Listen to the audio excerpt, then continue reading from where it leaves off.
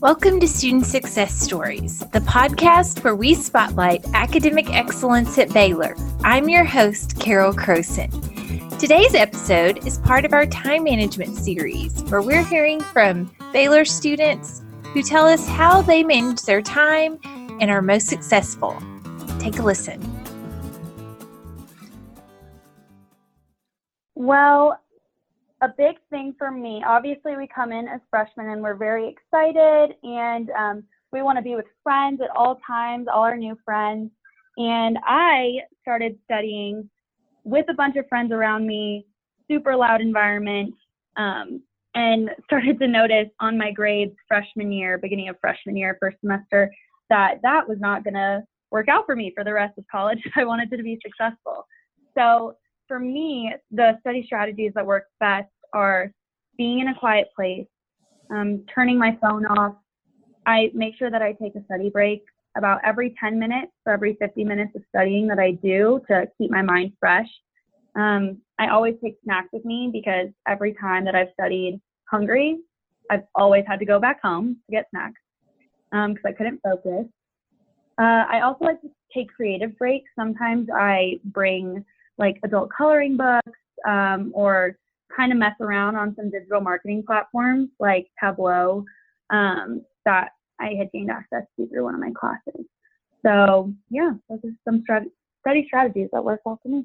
That's great. It sounds like giving yourself those mental breaks and kind of having some different creative spaces for your mind during studying is really important, and really focusing, turning the phone off.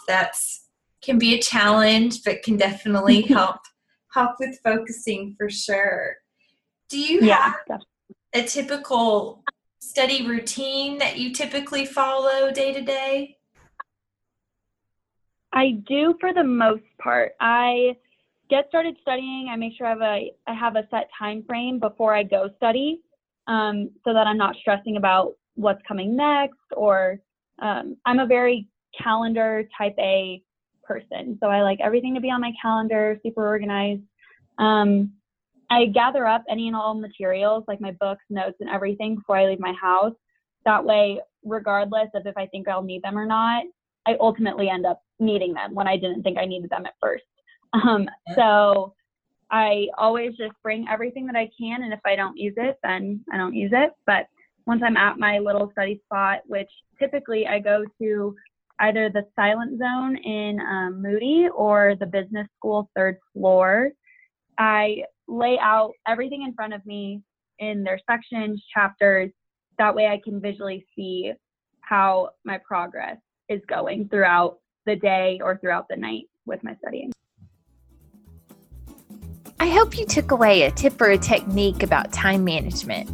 Learning how to manage your minutes is definitely a skill you'll use for the rest of your life.